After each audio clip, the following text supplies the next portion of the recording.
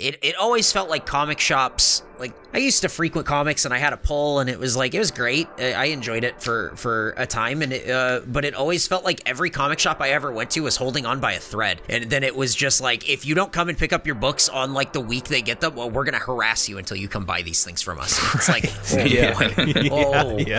I did not know that this is what I was signing up for. I am sorry. What were you pulling? Oh, this was like, God, this was in 2006, 2005. Oh, so, it's a little baby Eric. Yeah, this was like a long time ago. So this was all like when it was like the reboot, like the Jeff Johns reboot of like Green Lantern was like happening. Oh, yeah.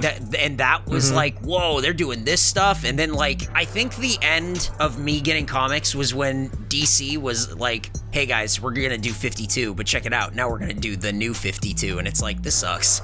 Yeah. Stop making anything. There's a shop here, speaking of pull list and being crazy about it, there's a shop here that it costs $25 to sign up for a pull list, and it's a contract. You have to have a credit card on file, and if you don't pick up your books within 90 days, they just bill you. Whoa! Just go to a different shop. Well, they keep your credit card on file, so... Oh, you mean like instead of starting up there? I gotcha, yeah. What are you doing? That's insane. Yeah, it is crazy. I mean, like, I get it to an extent because, like, the shop is ordering these books just for you, but also that's psychopathic behavior. That's really crazy to be like, yes, comic book shop, you can keep my credit card number on file here at a very trustworthy place, the comic book shop. Yeah. So if you want to sign up, the Zone in Louisville, Kentucky.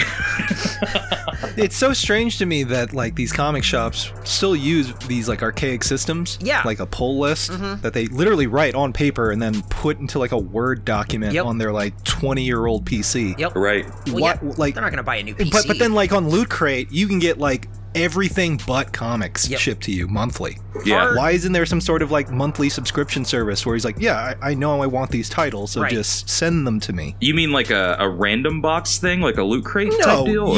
You could no, just basically it would be like any other setup with a comic shop, right? Where they're ordering directly from these other distributors and you just list the titles that you want and then they pull them and then mail them to you in a box every month. Yeah, that would be... I know that my comic shop offers that, but I mean, like, shops should do that in general, I think.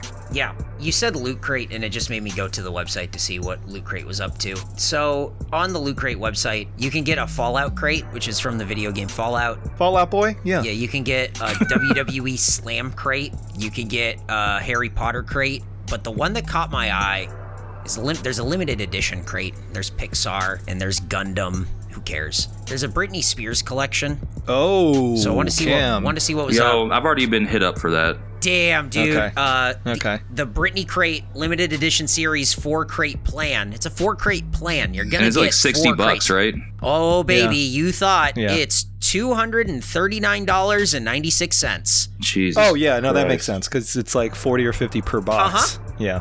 So, I've only gotten one Loot Crate, and it was because they had a half-off deal, and they sent me like a Deadpool mug and some like Avengers socks, and I was like, never again. That's cool. I'd like to know who these things are for. Yeah, like it was just, no. Who's just like, I would love nothing more than a Ms. Marvel sock set. I think it's I think it's for people who like when there's free food or a free giveaway at an event, they're like the first ones there, like lining up to make sure they get it before anyone else, and you're just like, my time and my interest is not worth what this free food or like keychain thing is like really worth to you. Yeah. And I think that's who Loot Crate is for. It is for people who are smart and like Rick and Morty. It's for two kinds of people. Yeah.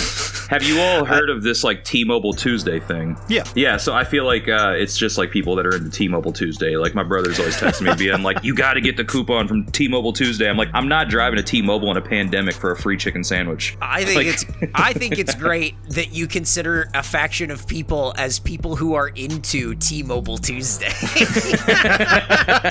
Like that's what you can put in like a Tinder bio. You can be like, yo, what's up? I'm Cam, I'm 6'2", and I'm real into T-Mobile Tuesdays. Inside every individual there are two wolves, right? One wolf really loves Loot Crate and the other wolf loves T-Mobile Tuesday. And whichever wolf you feed the most. So into T-Mobile.